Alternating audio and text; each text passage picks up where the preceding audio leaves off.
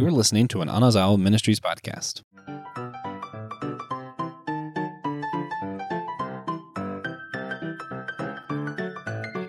Who is the Butcher of Jagal? How can war criminals ever seek penance for their actions? And how exactly did Jesus atone for mankind? Well, if you are looking for a podcast with all of the answers about salvation, penance, that's going to help you better understand your faith, then you have come exactly to the wrong place. But if you're looking for a show that's going to ask the big questions, struggle with theological implications that people have been thinking about for thousands of years, or is going to reflect on the implications of Star Trek and the different in the newest episode of Strange New Worlds, then you've come exactly to the right place. You found the show for you. This is a special crossover episode of Systematic Geekology and Dummy for Theology. I am one of the many hosts of Systematic Geekology, and I do my own podcast, Dummy for Theology. Check out both shows in the show notes. Be sure to rate and review wherever you get your podcast. And yeah, we're going to have a good time today. We're both of these shows are part of the Anazao Ministries podcast network. That's the AMP network. So if you're not subscribed to that anywhere, if you're not following on Facebook, Instagram, whatever, make sure you follow the AMP network to get all of our shows. A few other ones also involved. I'm with the Whole Church podcast as well. We got Brandon Knight, My Seminary Life. Christian Ashley does Let Nothing Move You. We have the Bible After Hours. It's a fun one. So just be sure to check all that out. We have a few more shows coming up soon. Like I mentioned, I'm Joshua Knoll, and I'm just a dummy who loves God, loves theology and Star Trek, and I hope to show my love for God by studying and thinking deeply about topics people smarter than me have been thinking about for thousands of years. So today, in this special episode, we're going to be discussing the theological implications of Star Trek Strange New Worlds, specifically Season 2, Episode 8, titled Under the Cloak of War. The reason this isn't just a Systematic Geekology episode, there's a few different reasons, but largely has to do with the fact that I was the only one who's been keeping up with it. So, not to geek shame my fellow host, but y'all could do better. Y'all could do better. And when I was thinking about through some of the implications, for those who don't know, Star Trek is largely just philosophy done in space. But when I was thinking about some of the implications of what they were talking about, I realized atonement, I realized salvation, all these different things were part of what they were discussing.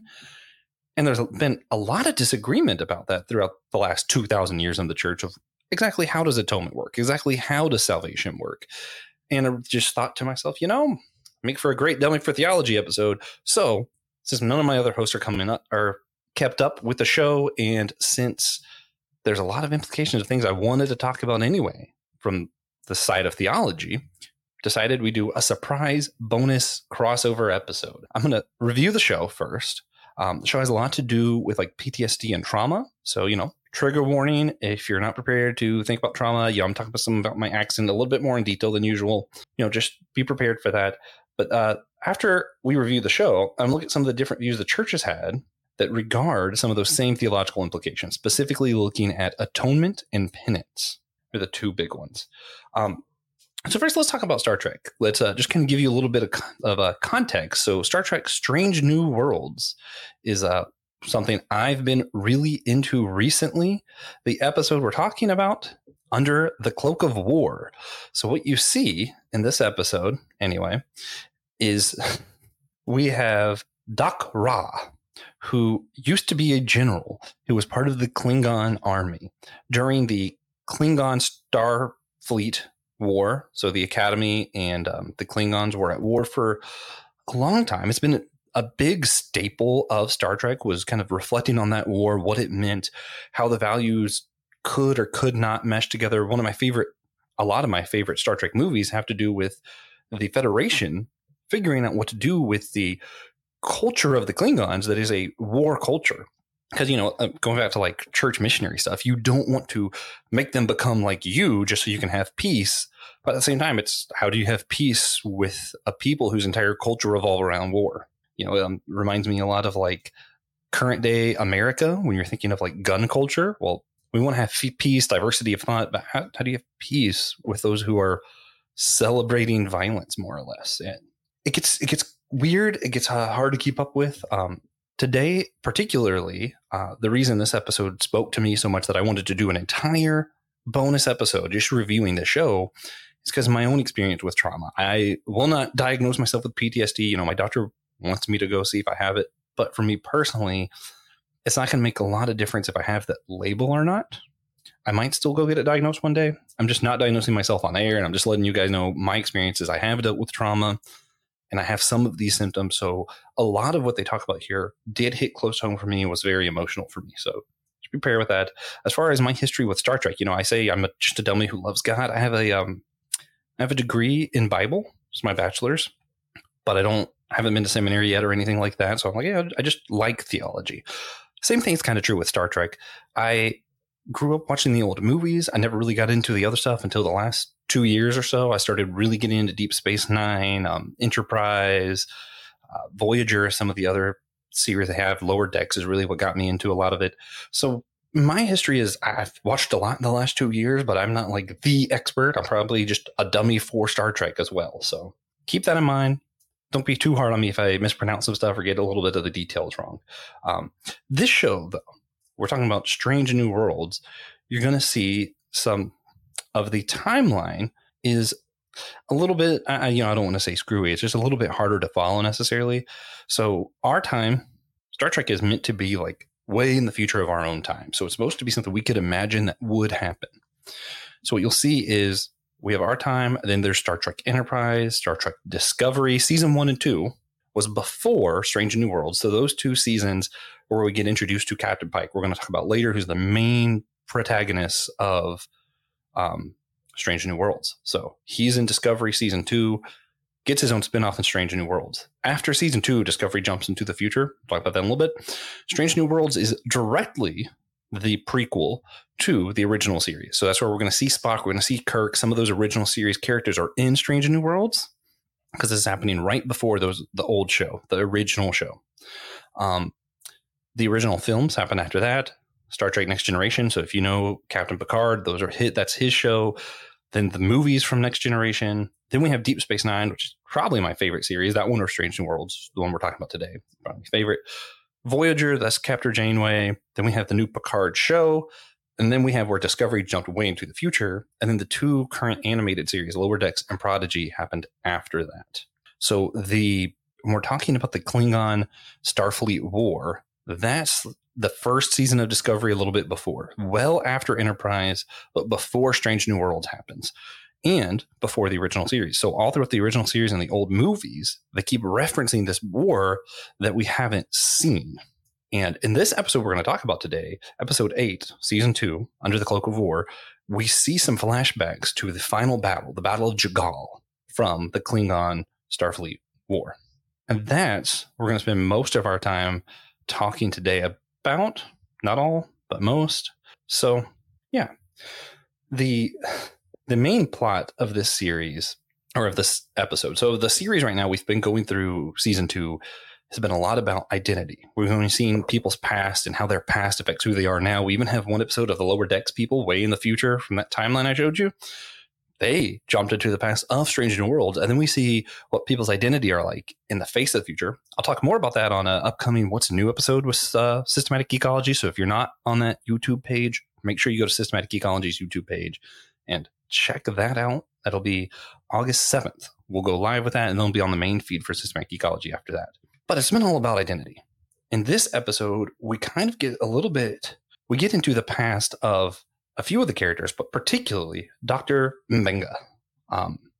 He is a phenomenal character. He's the doctor. He's so cool. But he also keeps hinting at his history with war, how he also has history doing some of these battle scenes and stuff like that. And you kind of finally see what's been hinted at this whole series during this episode. So kick things off. You have Doc Ra shows up on the ship, greeted by none other than Captain Pike. Captain Pike kind of walks around the ship. You see all this stuff, and they walk in on another character that I like a lot. We have Erica Ortegas. She's awesome pilot kind of deal. She is talking about how there was told this story where Doc Ra attacked his own men. He's known as the Butcher of Jagal, and he killed his own men to escape. He's the one who gave all the orders for children and stuff to be killed on this planet. He is a war criminal from Starfleet and the Klingons' perspective because he killed his own men. So she's talking just mad crap about the guy. They walk in and he's all polite, peaceful, and he's trying to show that there can be a peaceful way, that we can move past what happened at the war. But it's not so easy for some of the other characters. We have Christine Chapel was the nurse, worked with Dr. Mbenga during that last battle of Jagal. And you see them really dealing with a lot of like PTSD kind of symptoms. They're having these flashbacks. They're having how do they expect us to just look at a Klingon? You know, at this point, the Federation is still pretty anti-Klingon post-war, but before the peace agreement that they have that we just talked about in like Deep Space Nine and stuff. So Klingons a war culture. They're savages. They're evil. And she just doesn't even like looking at them. Dr. Mbenga is trying to keep his cool. But you see like the clenched fist. You see the flashbacks. You see the anxiety on them. She, during the series right now, has kind of got a little thing, little love thing with none other than Spock. We all know Spock. And they've been talking. And she has this line she says to Dr. Mbenga after dealing with Spock, because Spock's trying to understand, trying to help her. And, he's already really detached from his own emotions. So it's even worse. It's made very evident that he doesn't get it. But when she's talking to Dr. Mbenga, Christine says, why is it so hard to explain to people who weren't there? And she's explaining, like, we can tell them. And they get that it was traumatic. They get that it was bad. They get what happened. But you can't explain the feeling. It's kind of what she's getting at. So you go through, and they're supposed to be transporting Doc Ra to Starfleet so that he can go do some peace negotiation stuff. He's like one of their ambassadors for the Klingons. He's there as an ambassador, as a peace ambassador.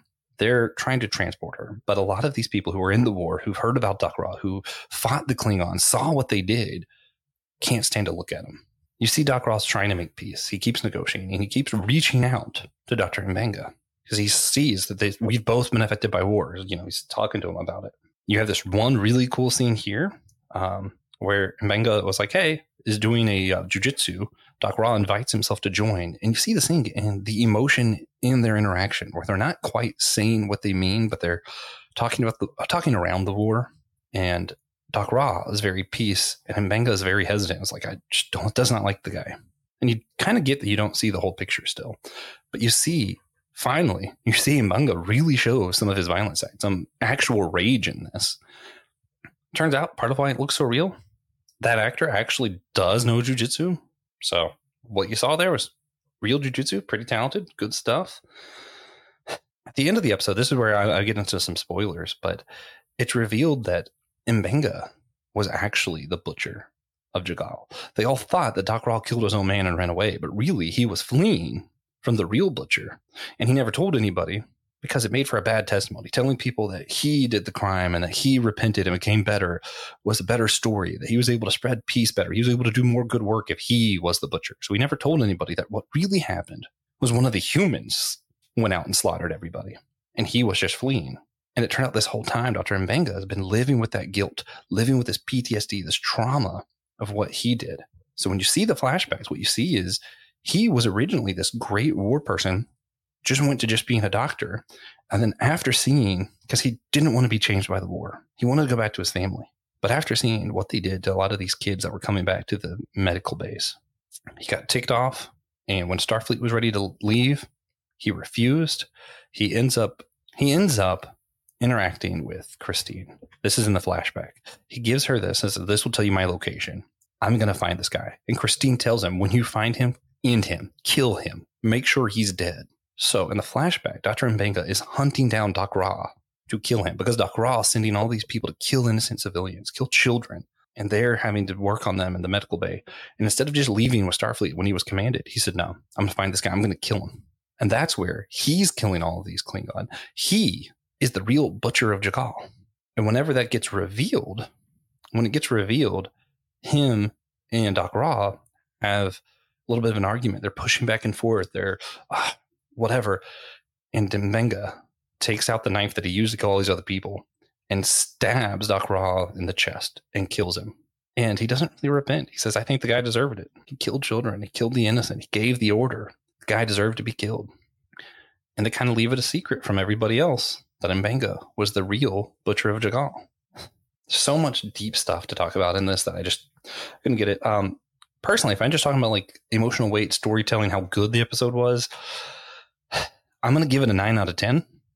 But the actual themes, the importance, like I think anybody, whether you like Star Trek or not, whether you're keeping up with the series or not, this episode alone is one that people should watch just to better understand PTSD, to understand like what people think about when they're thinking about war and just war, what it means to think about justice or atonement. This is an episode I think everyone should check out at some point. One of the things that stood out to me, there's a lot of stuff. I'm going to go with the easy stuff first. So we talk about lying about testimonies. You know, that's something that happened a lot in church, something I was guilty of at one point, where you feel like you could do more good, right? You can be better negotiator, peace, all this stuff if you have a better testimony. If you were like, you know, I used to be a drug addict, I used to do this, I used to be that, but now I'm saved. And a lot of people lie about their testimony to better reach people for Christ. But this is where I hate utilitarianism. I hate it. It's one of my like big peeves is like how many people go along with this. The idea that the end goal justifies the means. And you see it a lot more in like American politics and stuff than we typically think of. You know, how many times is the argument about abortion not are we doing the right thing or not? And it's about the end results. It's babies are dead or women are mistreated, not about what is actually happening and is the act itself bad or good. You know, and all throughout our things, like typically we're talking about like healthcare, we're talking about taxes, all these things. The thing isn't about the process and what's right or wrong. The thing is, do we like the outcome or do we not like the outcome? And that's why at the end of the day, when that's what you're evaluating things on with utilitarianism, whatever I think the best outcome is morally good, whatever it takes to get there. And if that happens to be different than you, then we're just going to argue about what the best outcome is. And that's where you get these arguments that never end. Sometimes the right thing might lead to a bad outcome, but the right thing is still the right thing. So I'm more of a process person. I just don't like utilitarianism. But that's where you get some people lying about testimony, saying, okay, well, we just let it slide because he's helping people. Or, you know, on the other side, you have the same thing. And Mbenga thinks, see, the example here is Doc Roth thinks he should keep lying about his testimony because it's allowing more good and for peace to happen. That outcome is what's best. And Mbenga thinks this guy did bad. He deserves death.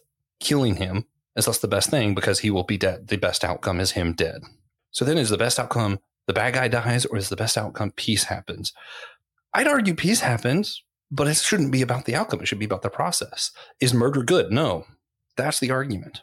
The other things we have, like, is there anything redeemable about Klingon culture or gun culture? You know, I brought that up earlier. And you see that, especially I've been rewatching Deep Space Nine. You see a lot of this where, like, Klingons are all about battle. They're all about war. So even post the peace agreement with start with the Academy, you have this, like, is there anything redeemable about this mindset of there being honor in the fight, there being honor in war, or anything like that? Is there anything redeemable there? I don't know. But that's a big beat throughout Star Trek because we don't want to just make the others like us. That's not the peace we want. We want peace where everyone can have their own culture and diversity and coexist. But how can you have that when their culture is a war culture? That's when we get into stuff like the just war theory. So looking at these two guys, on the left is Augustine, on the right is Thomas Aquinas. And both of them had their own takes on just war theory. When is war just? It's just when it helps the needy. It's just when it's helping protect people. You know, when the best outcome, like a lot of the just war theory stuff is about the outcome. But these two guys, they have a lot to talk about it. I'm not going to go in detail about the just war theory today because I'm more interested in talking about atonement, but it did bear mentioning. So I bear to mention. What is PTSD? That's our next slide. That's our next conversation. And that's not an easy thing to talk about. If I had to point to any part of the show is when when Christine says that line, why is it so hard to explain to people who weren't there? And it's true. You know, it's a lot like, I forget what they're called, but the horses that were dead in Harry Potter, where only those who have seen death can see them. There's a lot of this thing where, like, those who've experienced trauma relate to one another in ways that those who haven't cannot. So, of course, on the ship, you have these who were in the war, who were there at the Battle of Jagal. They relate to each other in a way that the rest of the crew, who know what was bad, know what's whatever, simply cannot understand. I'm not equipped to, as a psychologist, anything like that, to tell you guys what to do. I will give you one resource that I think points to a lot of other good things. Podcast of a friend of mine. Wednesday with Watson.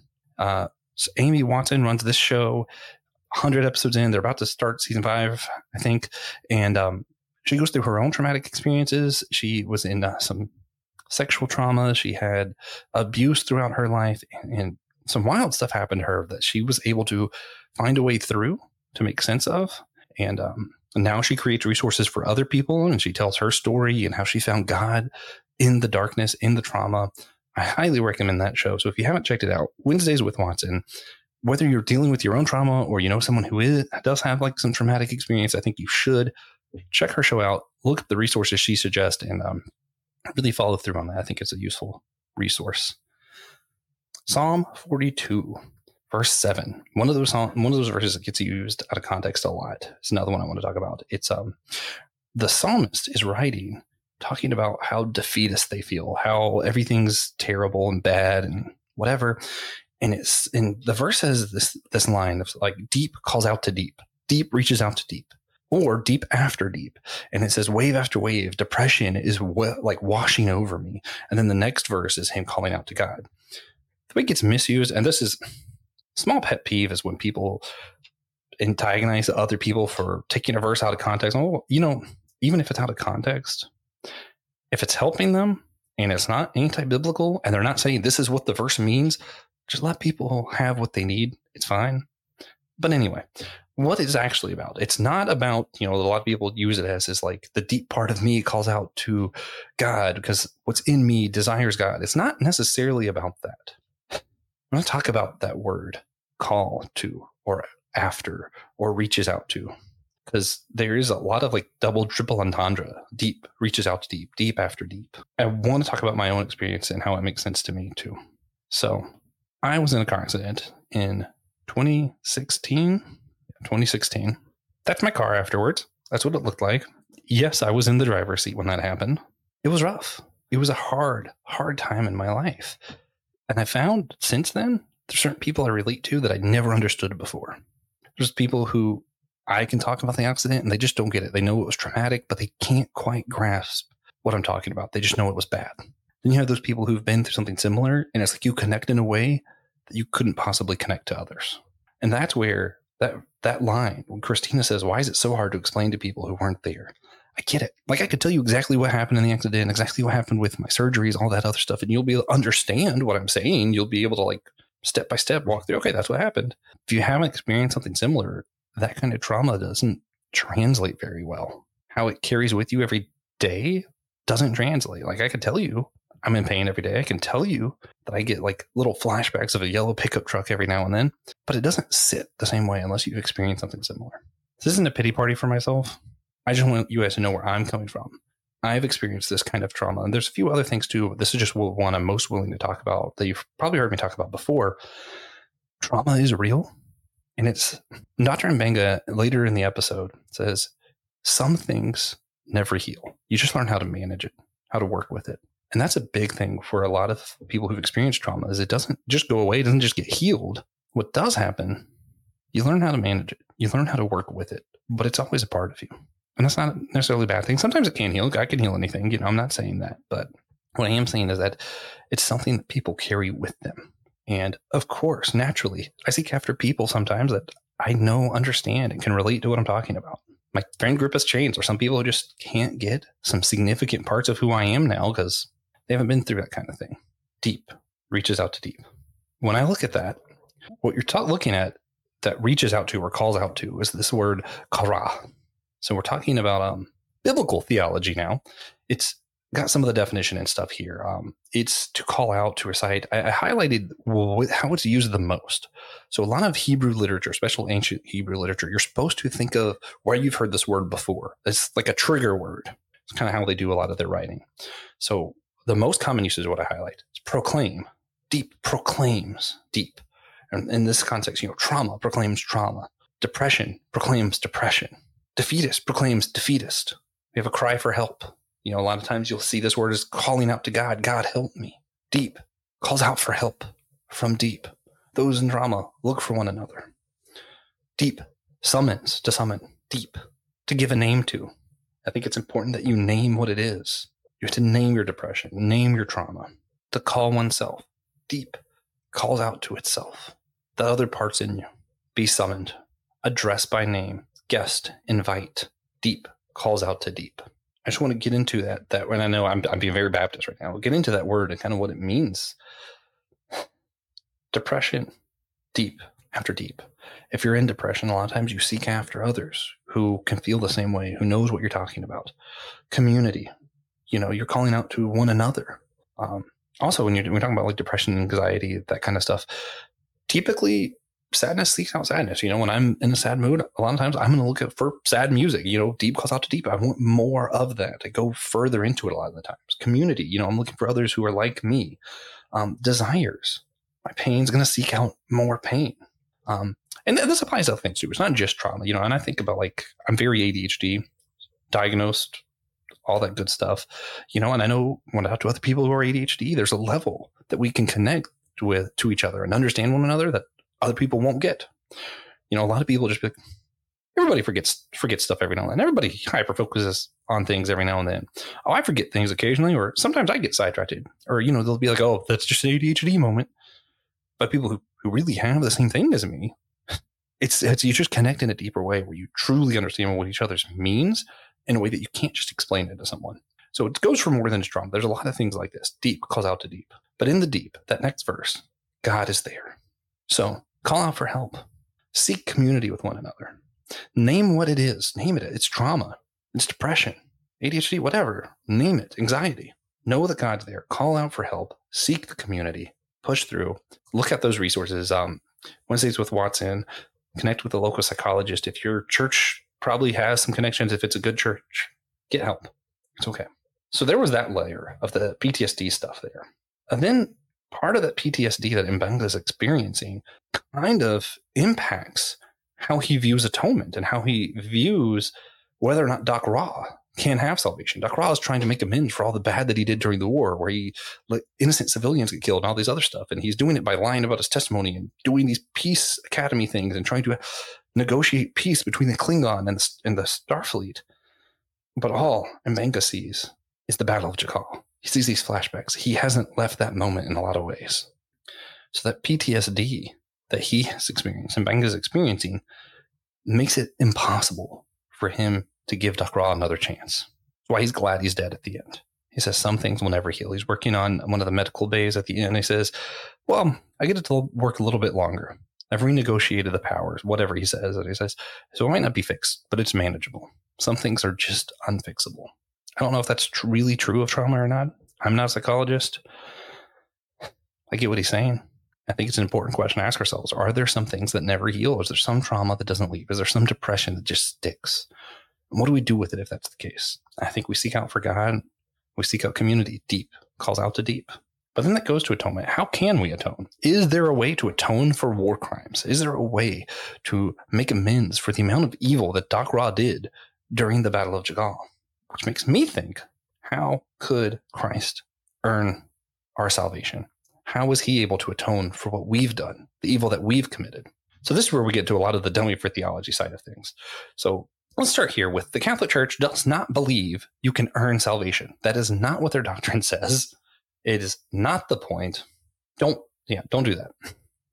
There have been many theories about how Jesus has atoned for us over the ages. We're going to talk a lot about what the Catholic Church belief is around penance and retribution and that kind of stuff later. But I want to go through the history of how the church has viewed atonement. Jesus, we what we know, the Bible says, because Jesus we are saved. Jesus was born, lived, died, and rose again.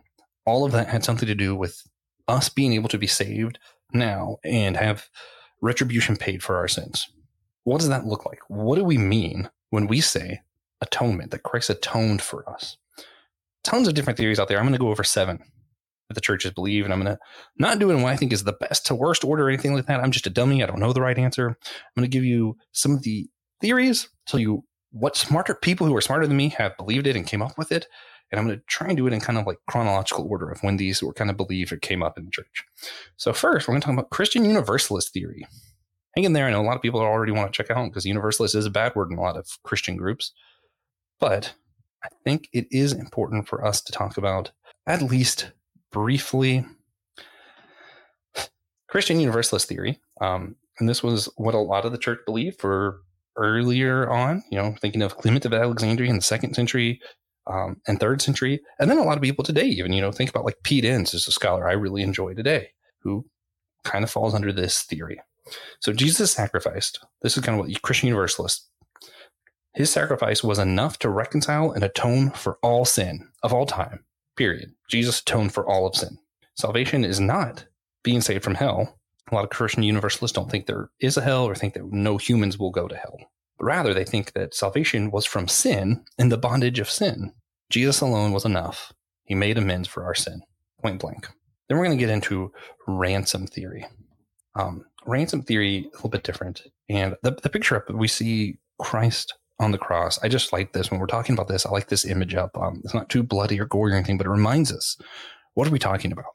So this picture is called Christ Crucified by Diego Velázquez. 1632, he's a Roman Catholic, painted this. I think it's a beautiful painting. The ransom theory might be a little bit more familiar to some people. Christ paid Satan off for our freedom. But when we sinned, we kind of became subjects to Satan, and Christ went and paid that debt so that we could be free from Satan. The belief sort of that Adam and Eve sold their souls when they sinned, and we all inherited the consequence of that deal until Jesus bought us back. So when we think about some of the smart people, that's like really early on, this was believed by a lot of Christians. We think of some of the church fathers, Origen in the 2nd and 3rd century, and Augustine in the 4th and 5th century. So 400 years, this is, big church primary thought. We owed Satan because we sinned. And when we sinned, we kind of bought into his kingdom. And Christ paid that price. Another atonement theory. We have the recapitulation theory. The whole story of Jesus is God's retelling of the story of humanity. So the recapitulation theory kind of has this view of God is retelling the story of humans through the life of Jesus. The climax of the story of mankind is when Jesus lived out our duty by being obedient to God as a human. We were unable to do our duty, but Christ came and did it for us. He lived how humans were supposed to live. And that's how he atoned for our sins in this theory. So Irenaeus, 2nd century, Maximus the Confessor, 6th and 7th century, really popular early on in the church. Another atonement theory is satisfaction theory. Rather than a debt to Satan, so this is kind of a counterpart to the ransom theory, is the satisfaction theory. So rather than a debt to Satan, humankind has a debt to God for our transgressions against him. Sin is us going against God, so we owe God. Jesus paid our debt to God. So God became man, died for our sins, paid the debt to God for us so that we can be made right with God again. So the reason this was kind of thought up, this was thought up of Anselm, 11th century, and it was largely because the ransom theory kind of gives Satan too much power. Like Satan owns us, but really God is the one in power and he owns us. So this is kind of just a flip argument to that. Then we have the moral example theory. So here's another atonement theory. We have Jesus' death was meant to move mankind to see the love of God and change our behavior around Jesus' example. So Jesus lived how we should have lived. His sacrifice of love was the ultimate example of who we were meant to be. And through that example, we are inspired to be better. So that's the moral example theory. Peter Abelard, I think, is the one who came up with this, the 11th and 12th centuries. This is kind of when he had.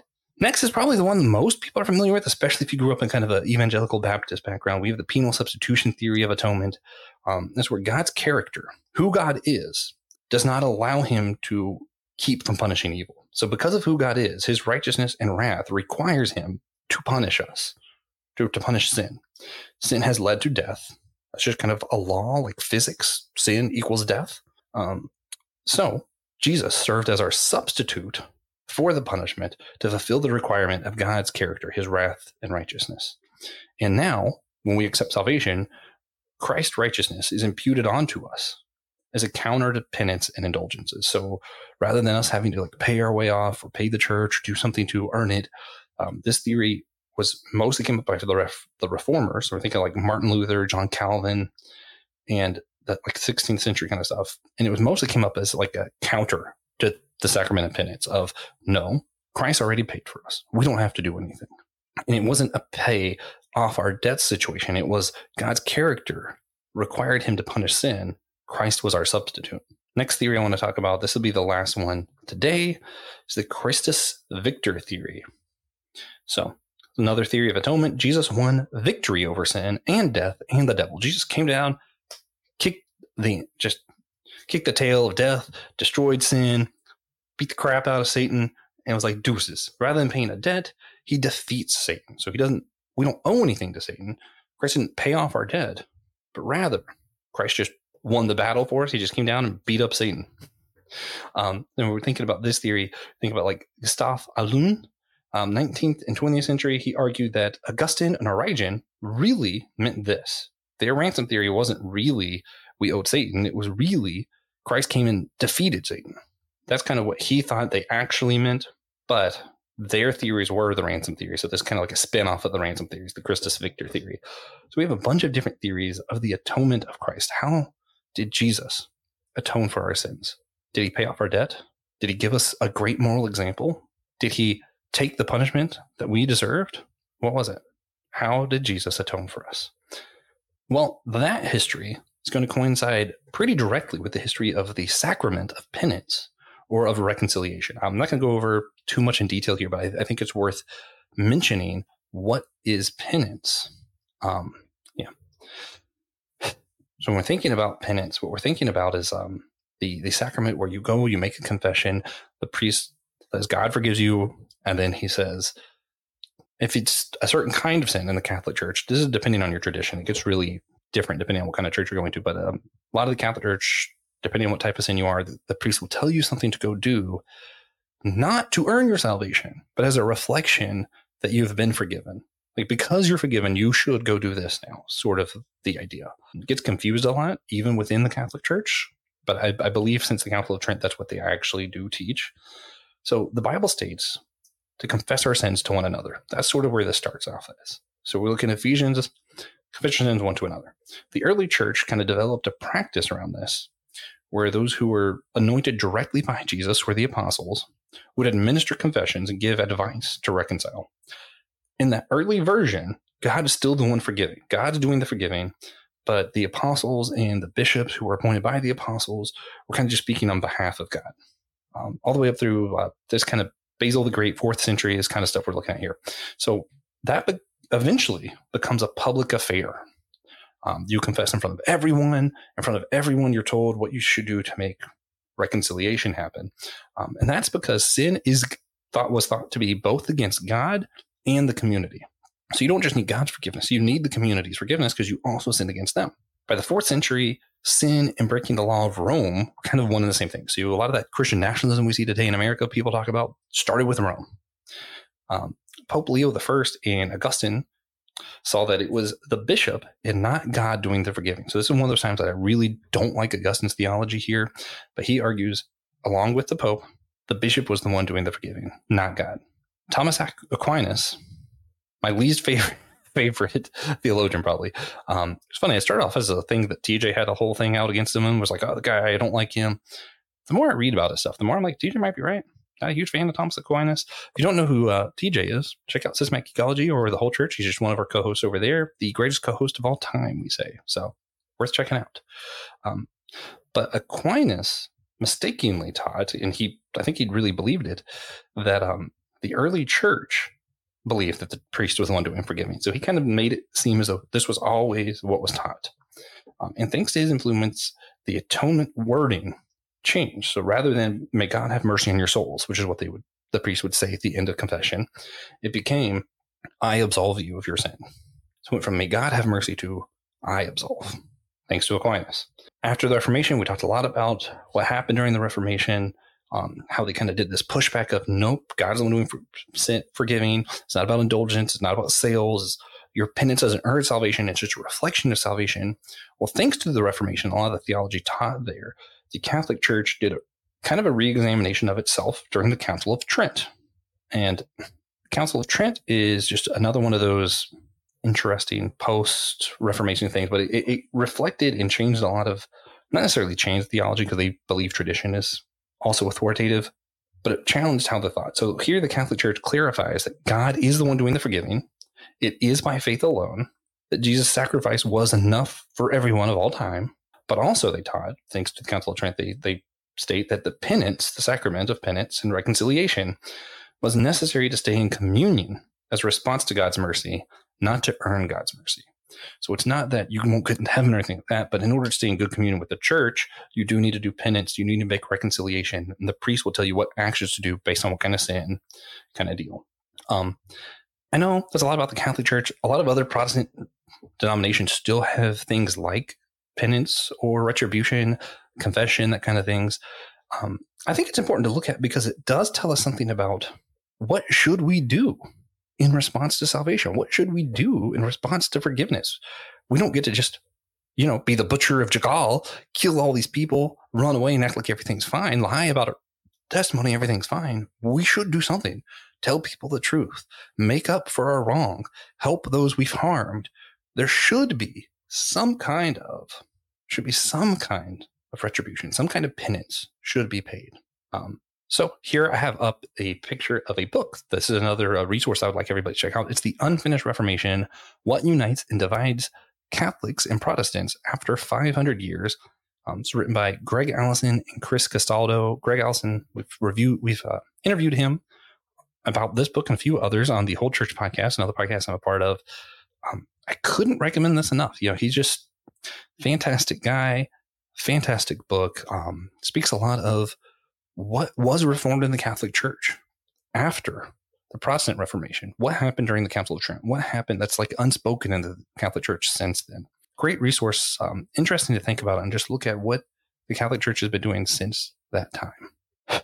So, trying to wrap all this up, our ideas of what is able to be healed, what can be fixed, as Mbaga calls it, what consequences or atonements need to be made for our mistakes, how does Christ's atonement work, and whether we practice the sacrament of penance all have a lot of implications on other important doctrines like our faith, salvation, character of God, state of man, doctrines of sin and hell, etc. Mbenga believed his trauma could never be healed. He believed the consequences of the Klingon, the damage done from that war, would never be healed, can only be managed.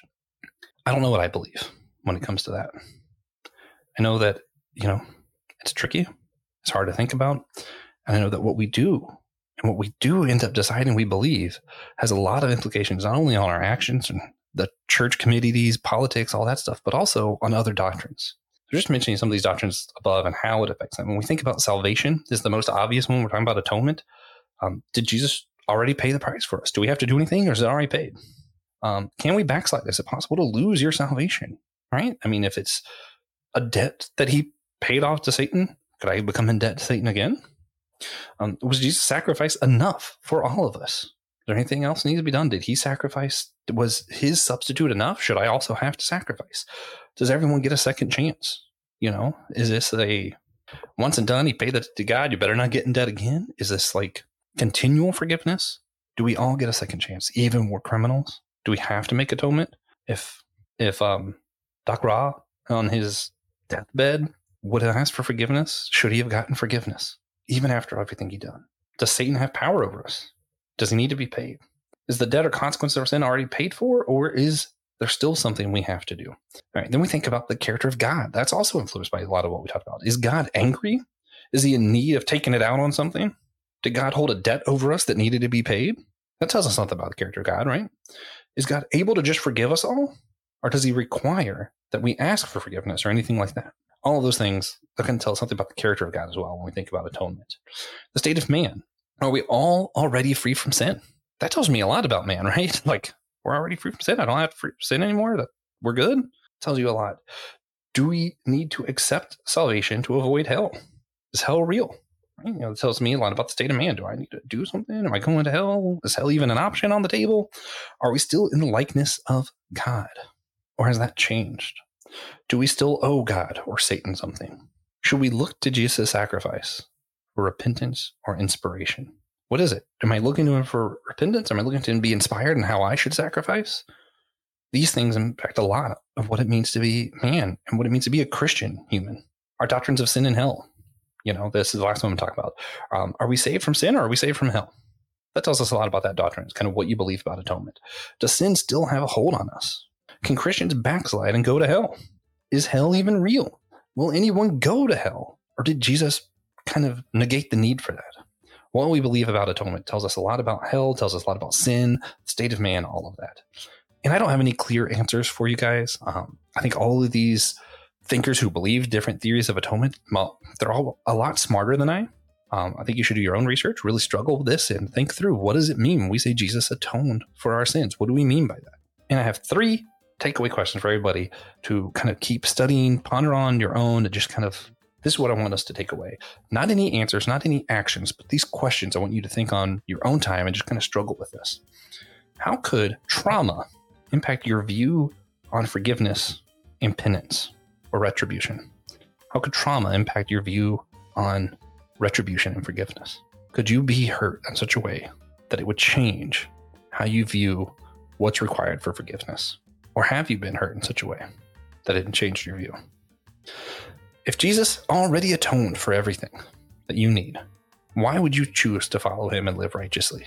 So if you believe that that's the case, that he already atoned for everything, everyone's going to be saved in the end, if that is what you believe, why should you still follow Jesus and live righteously? If it's not what you believe, won't you ask yourself, if that were the case, do you still have another reason that you would follow Jesus and live righteously? Is that the only reason is for atonement, or is there another reason?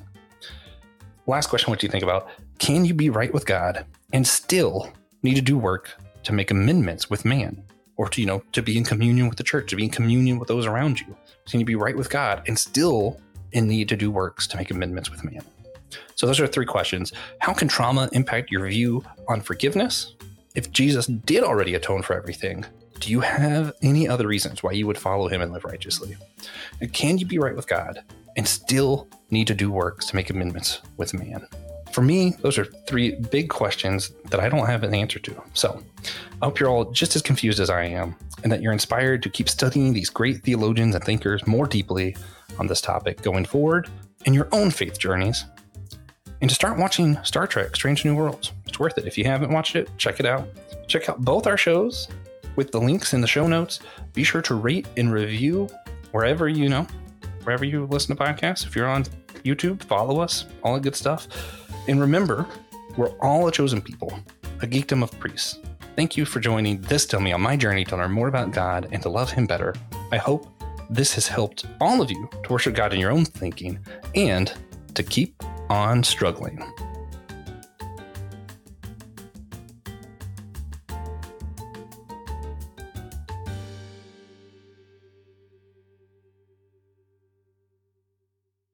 This was an Anazao Ministries podcast. If you'd like to check out other shows like this, be sure to subscribe to the network.